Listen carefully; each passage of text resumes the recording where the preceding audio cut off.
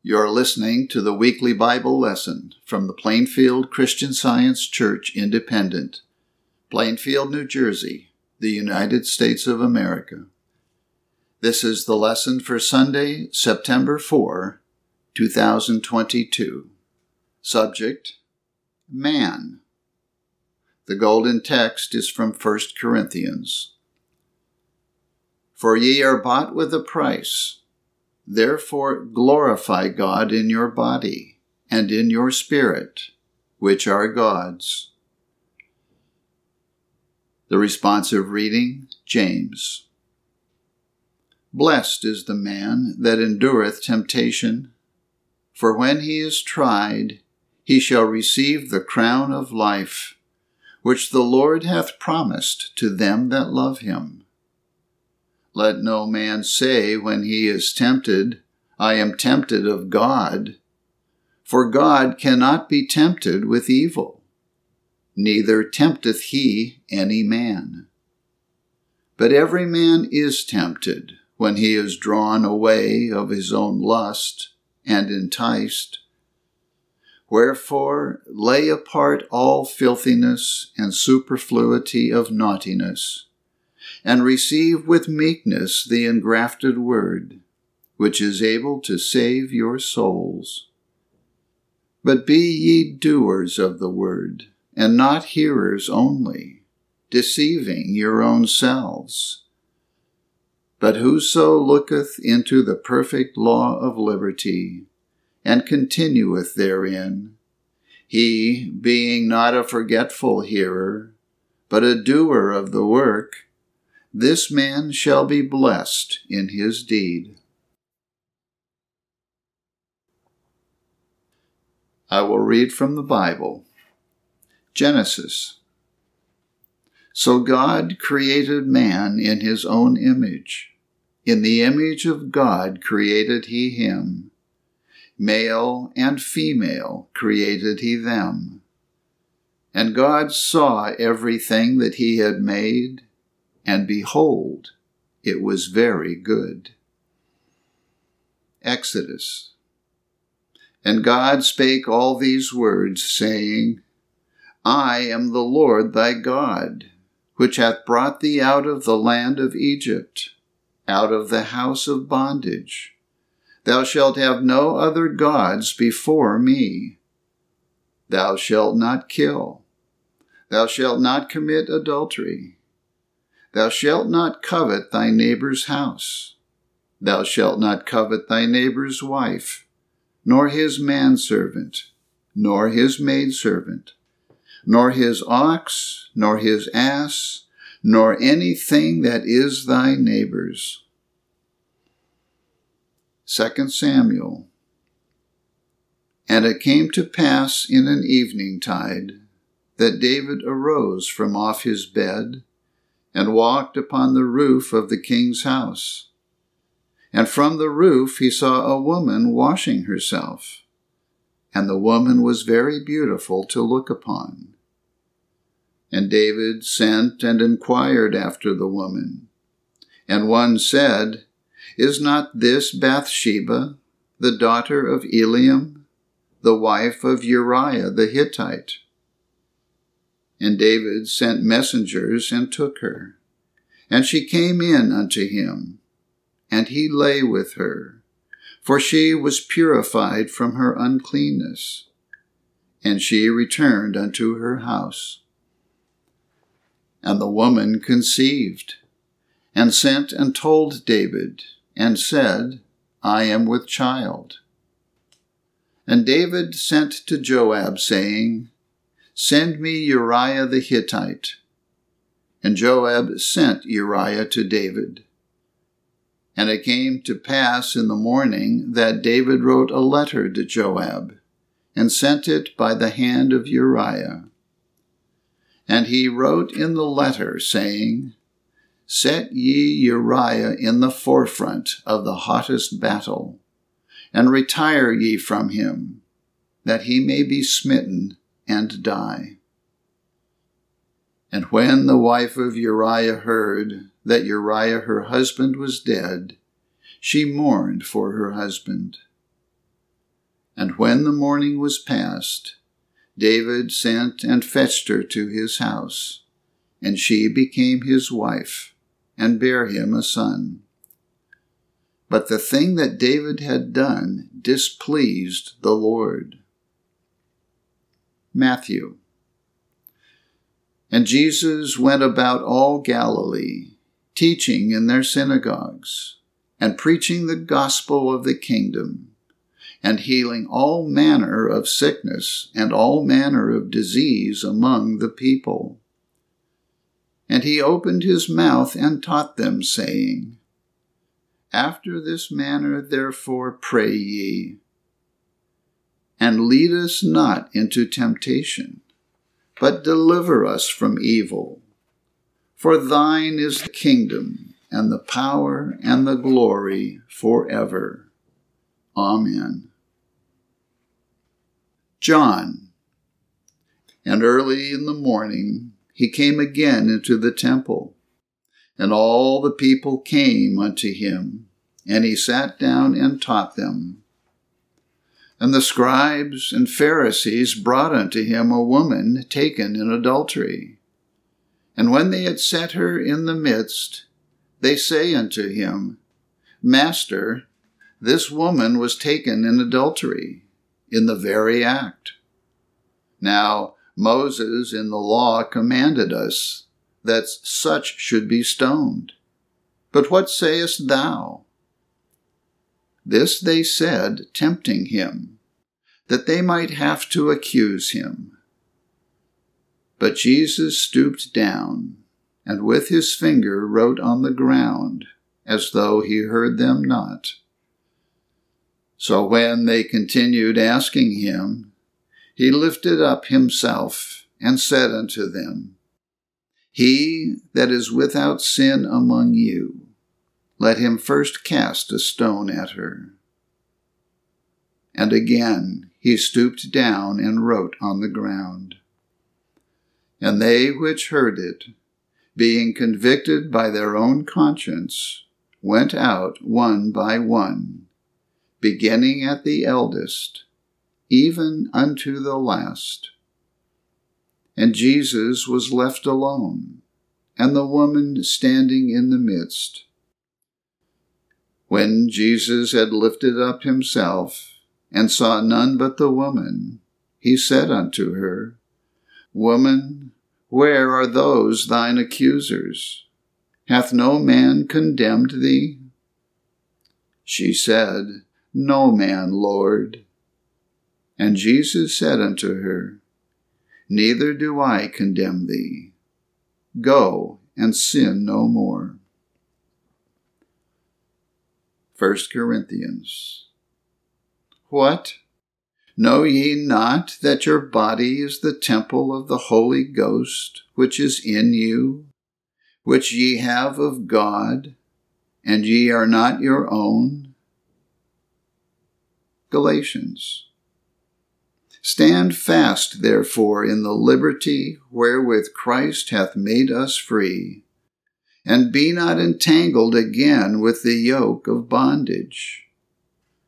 Now the works of the flesh are manifest, which are these: adultery, fornication, uncleanness, lasciviousness, idolatry, witchcraft, hatred, variance, emulations, wrath, strife, seditions, heresies, envyings, murders, drunkenness, revellings, and such like, of the which I tell you before, as I have also told you in time past, that they which do such things shall not inherit the kingdom of God.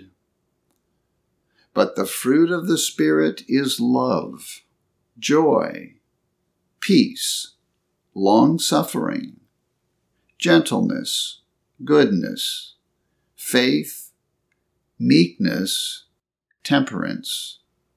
Against such there is no law.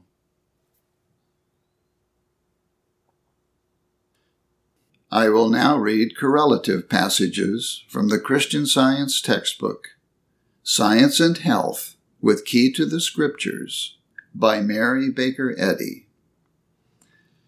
Man, made in his likeness, possesses and reflects God's dominion over all the earth. Deity was satisfied with his work. How could he be otherwise, since the spiritual creation was the outgrowth, the emanation of his infinite self-containment and immortal wisdom? There is but one real attraction, that of spirit.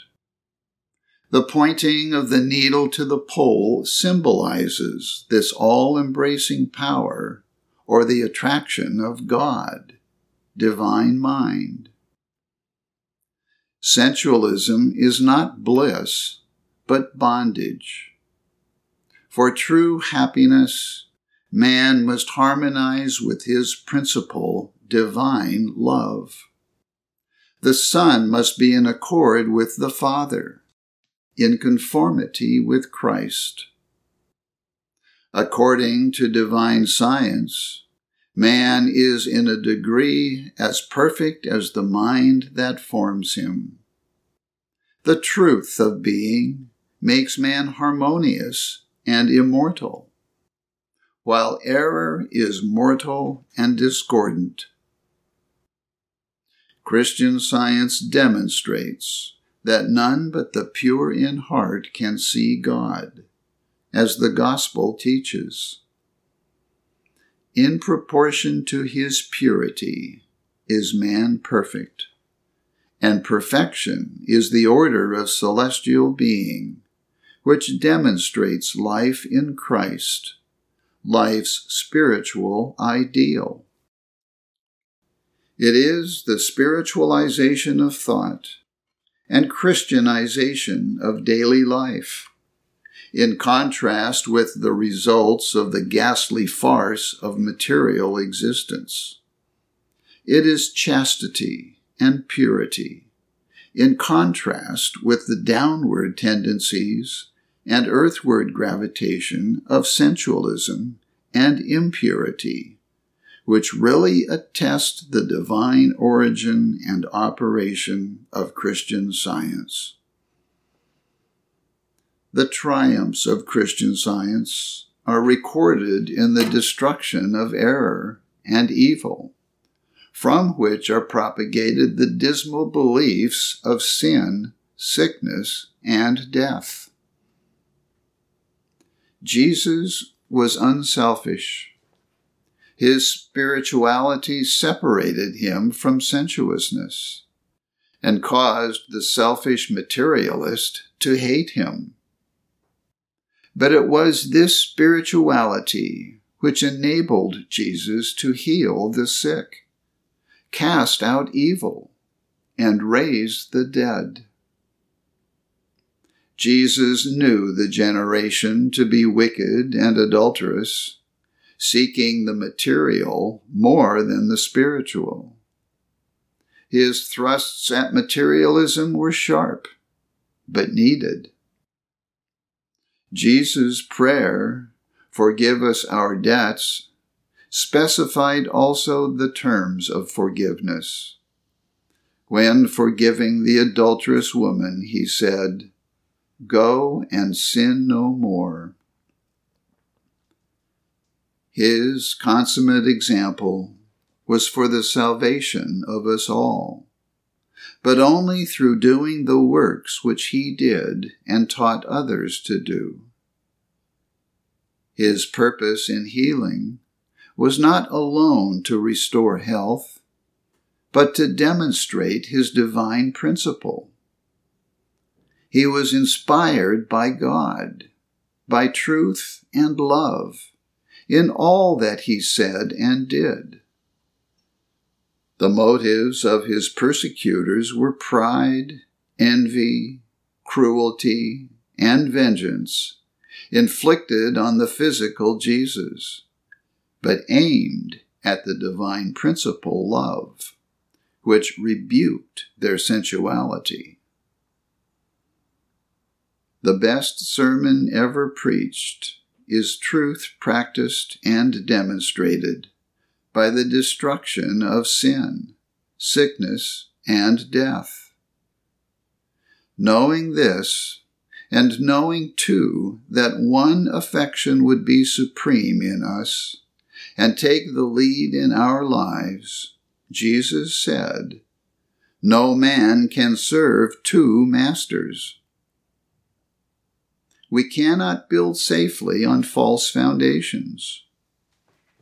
Truth makes a new creature, in whom old things pass away, and all things are become new. Passions, selfishness, false appetites, hatred, fear, all sensuality yield to spirituality, and the superabundance of being is on the side of God good. We cannot fill vessels already full.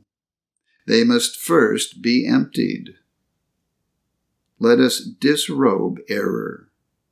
Then, when the winds of God blow, we shall not hug our tatters close about us. The way to extract error from mortal mind is to pour in truth through flood tides of love.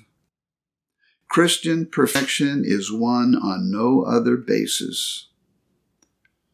Grafting holiness upon unholiness, supposing that sin can be forgiven when it is not forsaken, is as foolish as straining out gnats and swallowing camels. In a world of sin and sensuality, hastening to a greater development of power, it is wise earnestly to consider whether it is the human mind or the divine mind which is influencing one. Infidelity to the marriage covenant is the social scourge of all races, the pestilence that walketh in darkness, the destruction that wasteth at noonday. The commandment, "Thou shalt not commit adultery," is no less imperative than the one, "Thou shalt not kill." Chastity is the cement of civilization and progress. Without it, there is no stability in society, and without it, one cannot attain the science of life. You must control evil thoughts in the first instance, or they will control you in the second. Jesus declared that to look with desire on forbidden objects was to break a moral precept. He laid great stress on the action of the human mind, unseen to the senses. Evil thoughts and aims reach no farther and do no more harm than one's belief permits. Evil thoughts, lusts, and malicious purposes cannot go forth like wandering pollen from one human mind to another, finding unsuspected lodgment, if virtue and truth build a strong defense. Resist evil, error of every sort, and it will flee from you. Error is opposed to life. We can and ultimately shall so rise as to avail ourselves in every direction of the supremacy of truth over error, life over death, and good over evil. And this growth will go on until we arrive at the fullness of God's idea, and no more fear that we shall be sick and die. soul has infinite resources with which to bless mankind, and happiness would be more readily attained and would be more secure in our keeping if sought in soul. Higher enjoyments alone can satisfy the cravings of immortal man. When the illusion of sickness or sin tempts you, cling steadfastly to God and His idea. Allow nothing but His likeness to abide in your thought. Let neither fear nor doubt overshadow your clear sense and calm trust that the recognition of life harmonious, as life eternally is, can destroy any painful sense of or belief in that which life is not. Let Christian Science, instead of corporeal sense, support your understanding of being. And this understanding will supplant error with truth, replace mortality with immortality, and silence discord with harmony. Man is God's reflection, needing no cultivation, but ever beautiful and complete.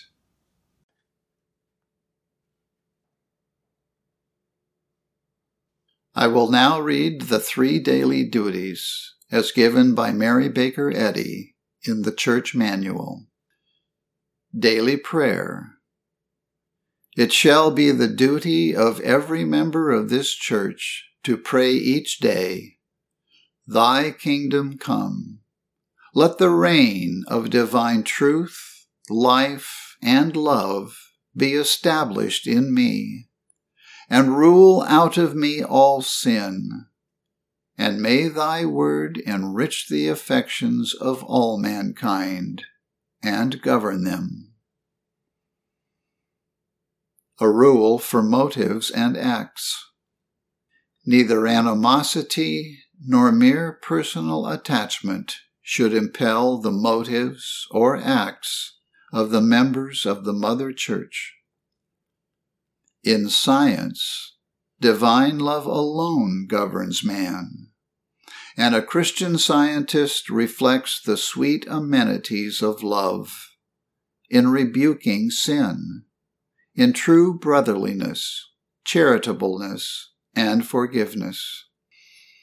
The members of this church should daily watch and pray to be delivered from all evil, from prophesying, judging, condemning, counseling, influencing, or being influenced erroneously. Alertness to duty. It shall be the duty of every member of this church to defend himself daily against aggressive mental suggestion, and not be made to forget nor to neglect his duty to God, to his leader, and to mankind. By his works he shall be judged, and justified or condemned. And from Science and Health, Christian Scientists, be a law to yourselves that mental malpractice cannot harm you, either when asleep or when awake. This Bible lesson has been prepared by the Plainfield Christian Science Church Independent. It is comprised of citations from the King James Bible and the Christian Science textbook, Science and Health with Key to the Scriptures, 1910 edition, by Mary Baker Eddy. For more information, please visit our website, plainfieldcs.com. Thank you for listening, and have a blessed day.